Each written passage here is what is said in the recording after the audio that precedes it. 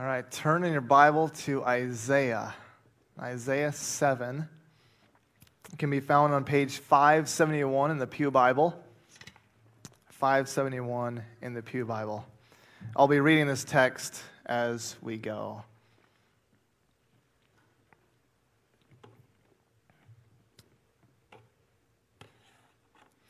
Let's pray.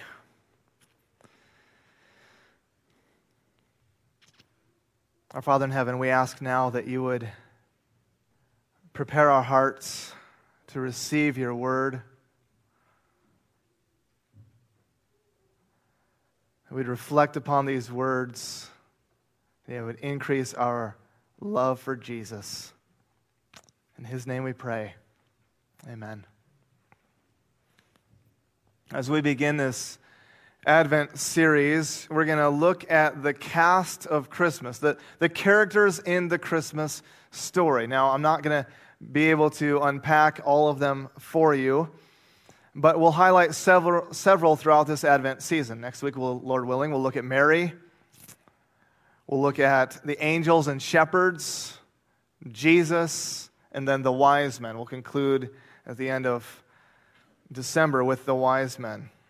Again, Lord willing, because we don't know what he'll give us with the weather. This morning, we're going to zoom in on the prophets as they waited for and anticipated the coming of the Messiah. Some of the most exciting and memorable moments are full of waiting. Have you ever noticed that? Some of the most exciting and memorable moments of one's life are full of waiting. Waiting for marriage.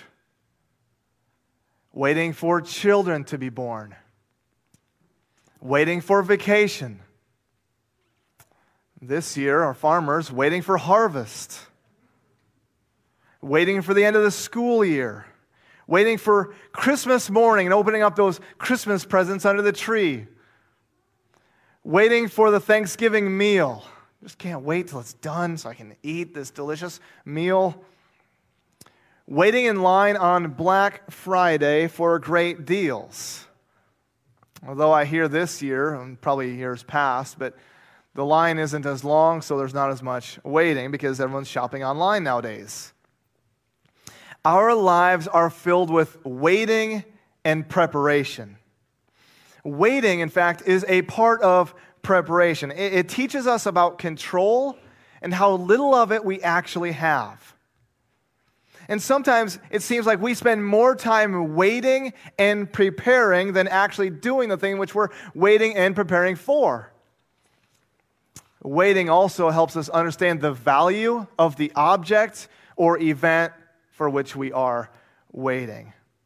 This morning, we get a glimpse of what the prophets waited for and how they waited for the arrival of the Lord. And as we concluded our series in Malachi last week, the prophet was waiting for the arrival of God's messenger and the coming of the Lord.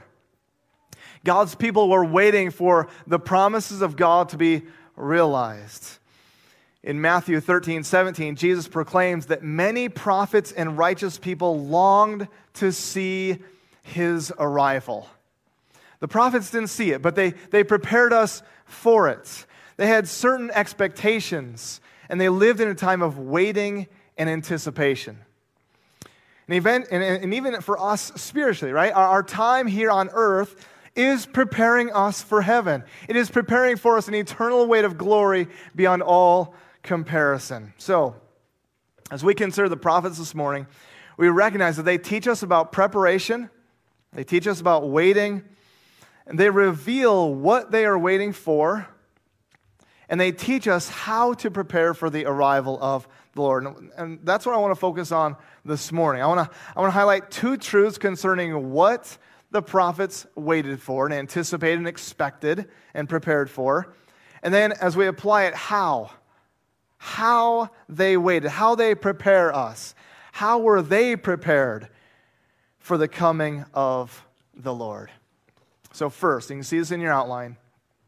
Consider with me the promise of Emmanuel. The promise of Emmanuel. We see this in Isaiah 7. We've looked at this passage in the past, in some detail. So what I want to do this morning is again, highlight the context and the events that were surrounding the situation in Israel.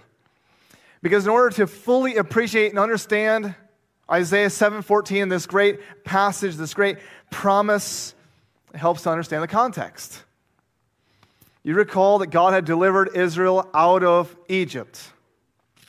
They make their way to the promised land. For 40 years, they spend their time in the wilderness. They make their way to the promised land under Joshua. And then during the time of the judges, there's no king in Israel. Everyone did what was right in their own eyes. And so then finally, they demand a king. The people of Israel choose Saul to be their king. He's the right guy. That's the one we want. But God's choice is David. David becomes the next king, a man after God's heart, and after him, Solomon. And now we're at the peak of history for Israel. It seems that God's blessings to the nations is about to be realized and come to pass. God's people are living in God's place under God's rule. The temple has been built. Nations are beginning to stream in. The Queen of Sheba, the nations are streaming in. This was around 1000 BC. And then Solomon disobeys, doesn't he? And the decline of the kings follows. The kingdom of Israel is then divided into two kingdoms, the northern tribes and the southern tribe of Judah. Israel, the northern tribes, will go into exile and be captured by the Assyrians in 722 BC. In the context of Isaiah, the time is around 735 BC. Ahaz is the king of Judah. Syria and Israel, the nations from the north, they came to Jerusalem to wage war. They want to attack. They want to attack Judah. We're not exactly sure why. It's possible they're attempting to force Judah to join them against the Assyrians. Ahaz and the people of Judah are afraid. Notice verse 2. In the last part of verse 2, actually all of verse 2, when the house of David was told, Syria is in league with Ephraim, the heart of Ahaz, and the heart of his people shook as the trees of the forest shake before the wind. You go outside today on this nice, beautiful, windy day, you understand what that looks like. And then in verses 3 through 6, the Lord commissions Isaiah to go to Ahaz, to meet Ahaz, and tell him not to be afraid. Don't be afraid, even though they plan to conquer Judah and set up their king in his place. And then in 7 through 9, the Lord declares that their plan will not come to pass. Judah must simply trust God. Rather than trusting in the protection from another nation, he is to put his trust and confidence in God and his promises. The end of verse 9. Notice verse 9. The end of verse 9. If you are not firm in faith, you will not be firm at all. You won't stand. You won't stand if you are not firm in faith. God then speaks to Ahaz, tells him to give him a sign, so that Ahaz will know that Syria and Israel will not be successful. He doesn't want to. Now you put the Lord to the test. But God gives him a sign anyway. And now the familiar verse in 7:14. Therefore, the Lord himself will give you a sign. Behold, the virgin shall conceive and bear a son, and shall call his name Emmanuel. A child being born will be called Emmanuel, is the sign for God's people that God's promise will stand. God will rescue his people because God is with his people. God's promise will stand. No need to be afraid. As the passage continues, we see that it finds an immediate fulfillment in the time of Ahaz.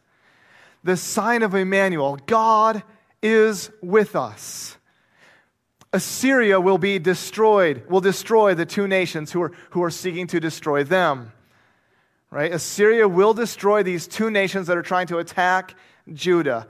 But the people of Assyria, whom Judah had been placing their trust in, would eventually make their way to Judah in chapter 8. So look with me now at chapter 8, 7 and 8. Therefore, behold, the Lord is bringing up against them the waters of the river, mighty and many, the king of Assyria and all his glory. And it will rise over all its channels and go over all its banks. And it will sweep on into Judah. It will overflow and pass on, reaching even to the neck.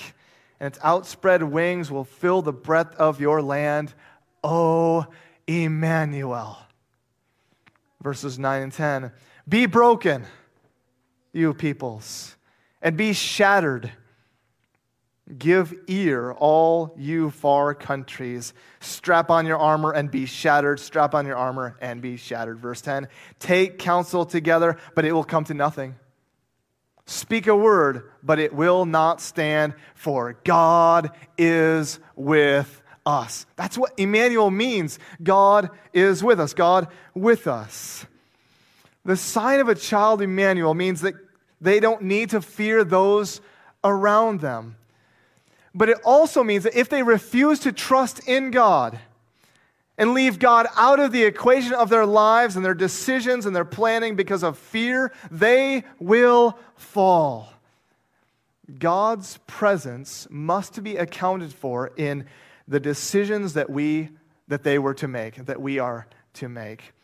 Ahaz trusted in something else other than God, Assyria. And he would soon discover that God with us will bring the very thing he was trusting in against him. This passage of a promise of Emmanuel finds its ultimate fulfillment in Jesus Christ. Right? We know the story. Matthew 1, 20 through 23, we read this.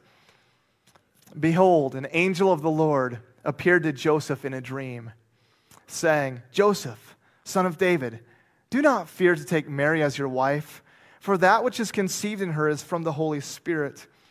She will bear a son, and you shall call his name Jesus, for he will save his people from their sins. All this took place to fulfill what the Lord had spoken by the prophet.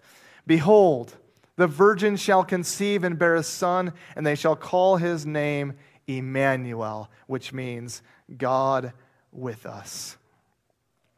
Jesus alone ultimately fulfills God's promise of Emmanuel, of God with us. The Word became flesh and dwelt among us. We have seen his glory, glory as of the only Son from the Father, full of grace and truth. Jesus came. Our Emmanuel came to deliver us from sin and death through his sacrificial death on the cross, so that one day, when Christ returns, we will dwell with him forever. Right? We will be in God's presence forever. Now, if you take a moment to think about this. What was there initially in the Garden of Eden? God dwelling with his people. You could trace this theme through the Bible. God dwelling with his people. God is with us. Adam and Eve, but then they sinned. And God cast them out. And Jesus comes. Now we see pointers to this, preparing us for this. The tabernacle, God dwelling with his people of Israel. The temple, God dwelling among his people, with his people in Israel. And then Jesus comes. God dwelling with his people. So that one day, through his death and resurrection, those who trust in him will dwell with him forever. Second, we see here the promise. Let's consider now the promise of a shepherd king from Bethlehem. So turn your Bibles now to Micah 5. Okay, Micah 5, it's page 778 in the Pew Bible. Hosea, Joel, Amos, Obadiah, Jonah, Micah, Nahum. Micah 5, 778 in the Pew Bible. So in the context of Micah, I'm not sure how familiar you are with the prophet Micah, but he was a contemporary of Isaiah. All right, so living around the same time as Isaiah. He wrote during the time of Jotham, Ahaz, and Hezekiah, kings of Judah, around 730 to 700 BC.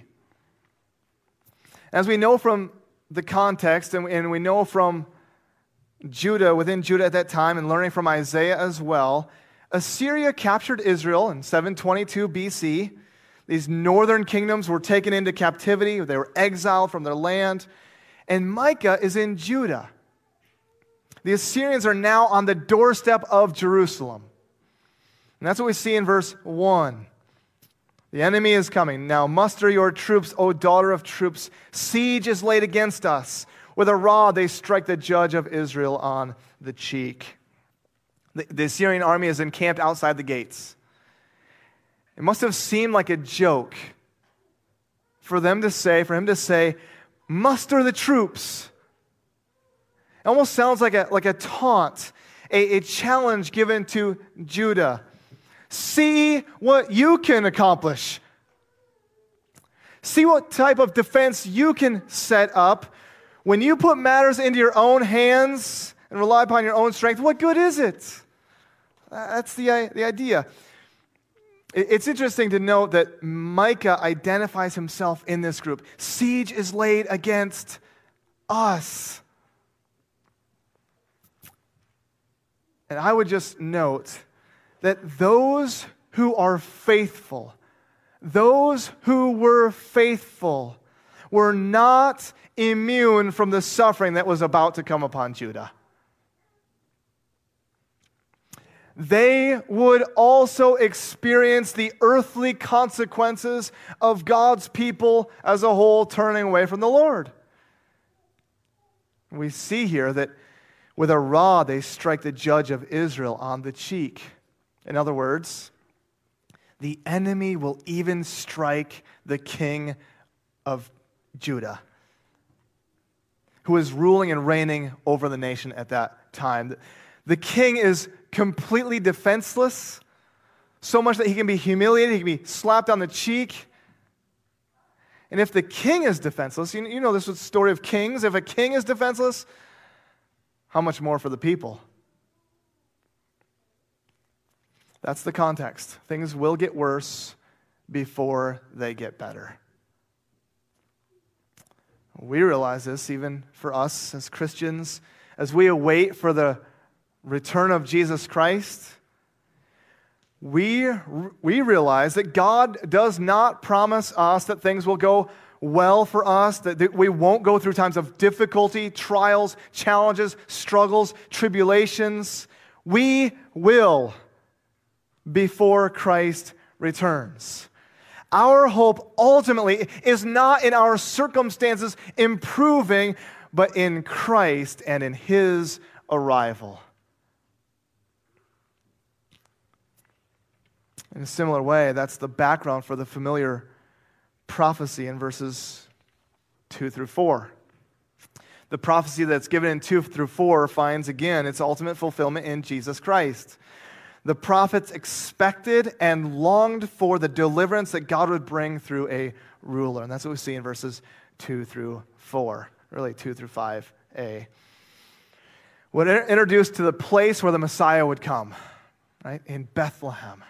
Notice verse 2. But you, O Bethlehem Ephrathah, who are too little to be among the clans of Judah, from you shall come forth for me one who is to be ruler in Israel, whose coming forth is from of old, from ancient days. This ruler will come from the little town of Bethlehem. No need to worry, no need to be afraid of the enemy, even though Jerusalem is under siege, because a ruler is coming from Bethlehem. The little town of Bethlehem, this small, insignificant village in Judah, not even listed with the cities that are allotted to Judah in Joshua 15, when God's people inherited the promised land. It's not even mentioned. It's too insignificant. It's like saying this: no need to be afraid, Washington, D.C., even though under siege. Someone from Ralston, Iowa is coming to save the day.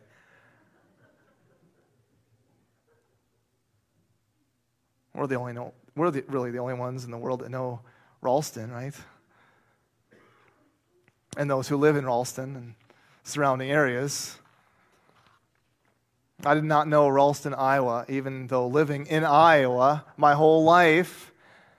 Moving to Louisville, I was not familiar with Ralston, Iowa.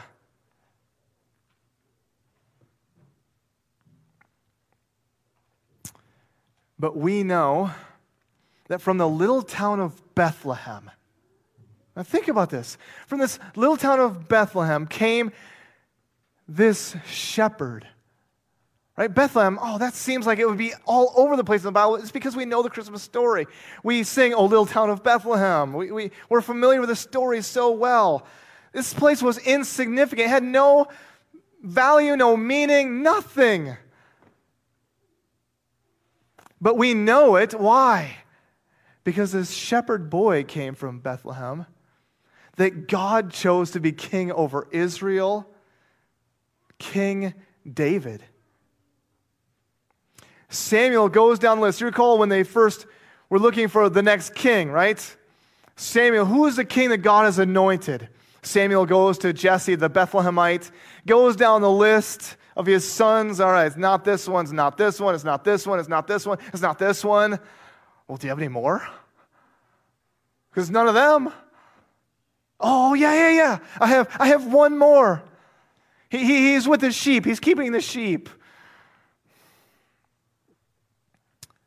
David becomes the king, the shepherd king of Israel. Now, we're not surprised by this. We shouldn't be surprised by this. God often uses surprising, unlikely people and means the most unlikely places to accomplish His purposes so that His power would be put on display. That's God doing this. No human could figure that one out. That must be God and God alone.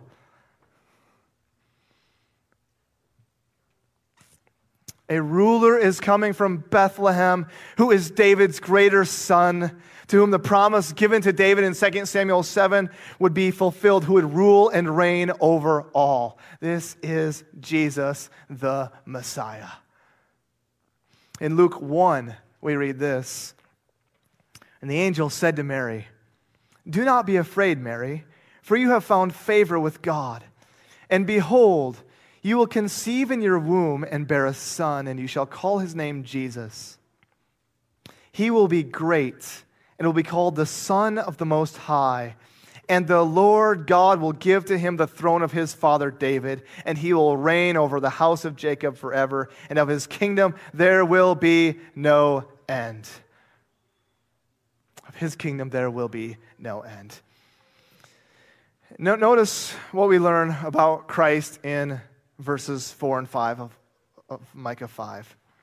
"And he shall stand and shepherd his flock in the strength of the Lord, and in the majesty of the name of the Lord his God, and they shall dwell secure, for now he shall be great to the ends of the earth, and he shall be their peace."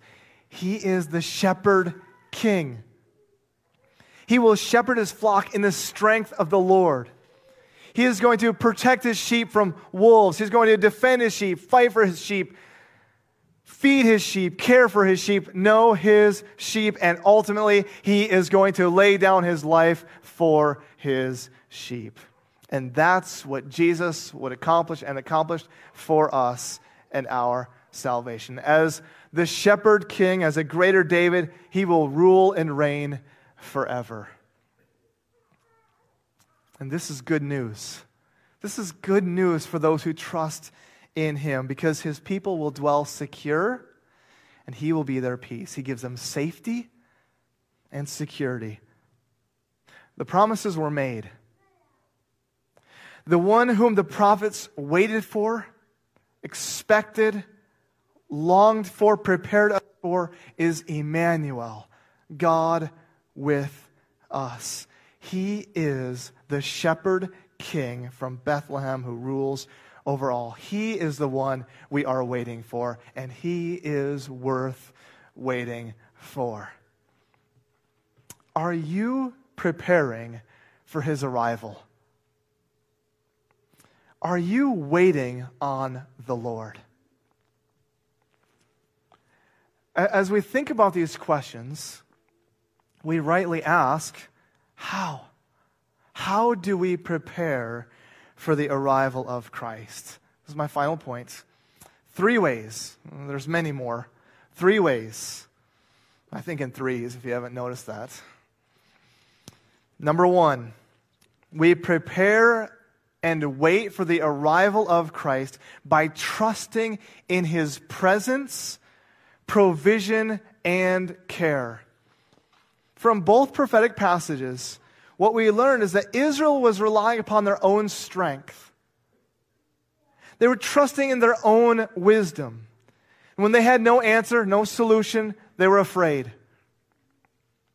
In fact, immediately after the passage, you can go home and read this, immediately after the passage of Emmanuel in Isaiah 8, the Lord gives a firm warning to not follow in the way of the people, and specifically to not fear what they fear. In other words, we can have a tendency to live in fear when we don't take God into consideration. Or we start living as though God is not in charge, and then we're filled with fear. Don't be afraid of the things that everyone else in our culture is afraid of. Don't live your life in fear of what others fear. When things go wrong, we can be overwhelmed and worried and then act out of our anxiety. Have you ever noticed this? Things go wrong, now I get anxious, now I get fearful, I get overwhelmed, and then I act because of that. That's what Judah was doing. Instead, as Isaiah continued, what we are called to do is trust God, fear him, set him apart as holy. Acknowledge him as your Lord, as the Lord in all areas of your life, because he is the Lord. He is the Lord over all. We need to acknowledge this. That we want him to be Lord over our lives, to be central. He must be central in our thoughts, actions, decisions. If you regard him as holy, Isaiah continues, if you regard him as holy, he will be your sanctuary. He will be your strength. He will be your place of safety and security. But if you don't, he's not changing.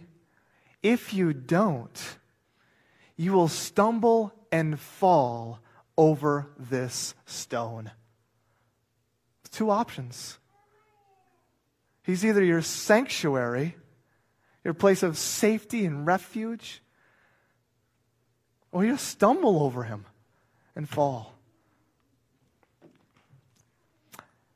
Jesus is our shepherd king who leads us and cares for us, and he will be our peace if we would trust in him. We should acknowledge that his presence is always with us, and he can be trusted in troubling times. If you're going through something hard, when you go through something hard, he can be trusted. He's with you because Jesus himself actually went through it as well. We should acknowledge that he is a great shepherd who laid down his life for us, so that by faith in him, we can have peace with God and dwell securely in his presence forever. This Advent season, trust in God's presence and provision and care. Number 2, so we trust him, faith. Number 2, we prepare for the arrival of the Lord by being a people characterized by repentance, in which we acknowledge our own unworthiness and confess our need for him. Though I only focused on 2 prophets this morning, really, Isaiah and Micah.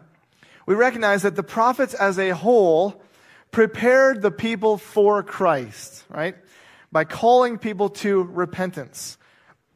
We saw this in Malachi, throughout our whole series in Malachi. We see this in John the Baptist, who is considered the last of the prophets before the arrival of Jesus. What was John the Baptist's message?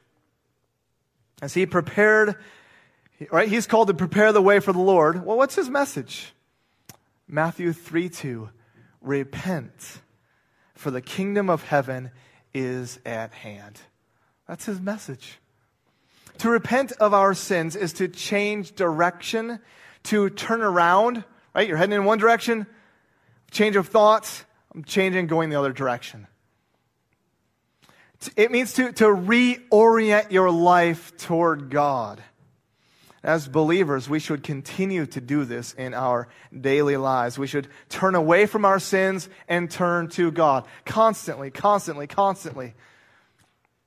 As we await the second coming of Christ and even celebrate the first coming of Christ, what we should do then is examine in our own lives areas in which we're sinning and falling short of God's glory.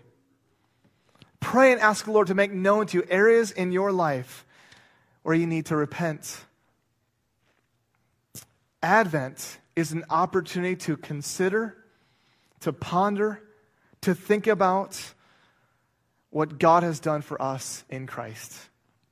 When we truly think about God sending His Son, Jesus, in order to die for sinners, it should move us to brokenness.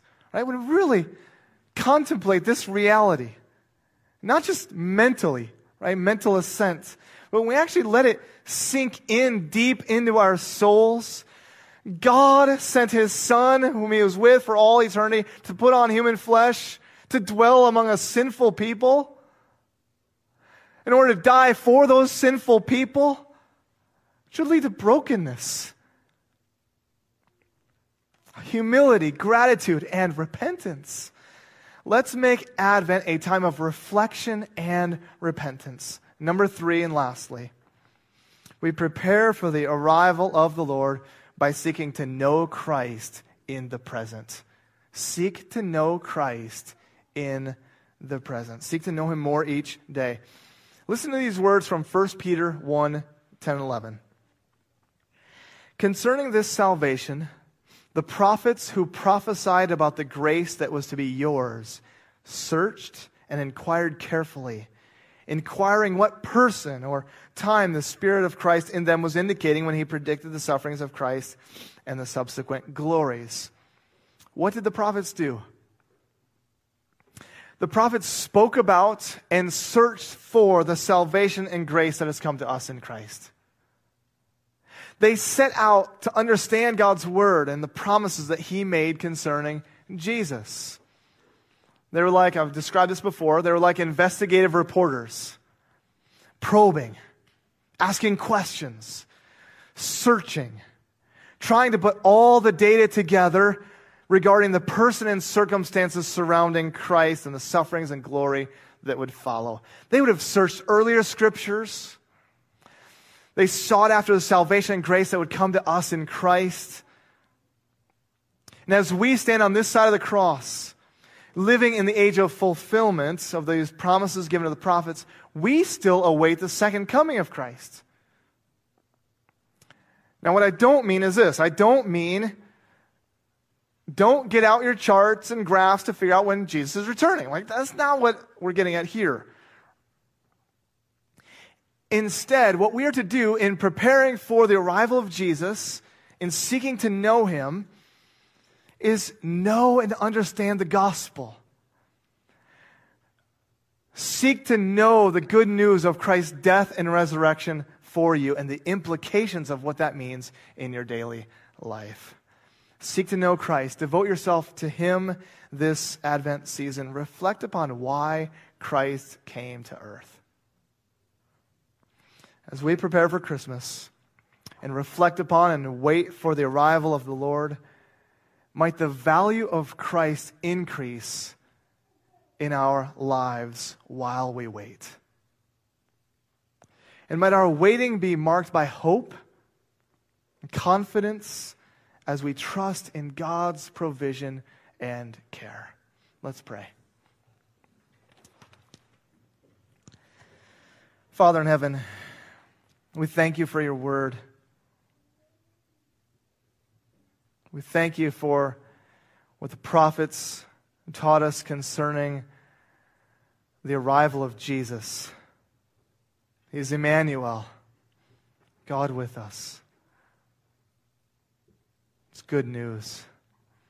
It's great news for those who trust in him. We're reminded that he is our shepherd king who rules and reigns over all. He is our peace, our safety, our security, our place of refuge. He is our strength. This Advent season, we do ask that you would enable us to reflect upon these truths. Help us draw near to Jesus. Help us ponder what he has done for us ultimately on the cross. Help us realize that you are with us, that he is with us, no matter where we go, no matter what we do. He cares for us, loves us, and leads us. It's in his name we pray. Amen.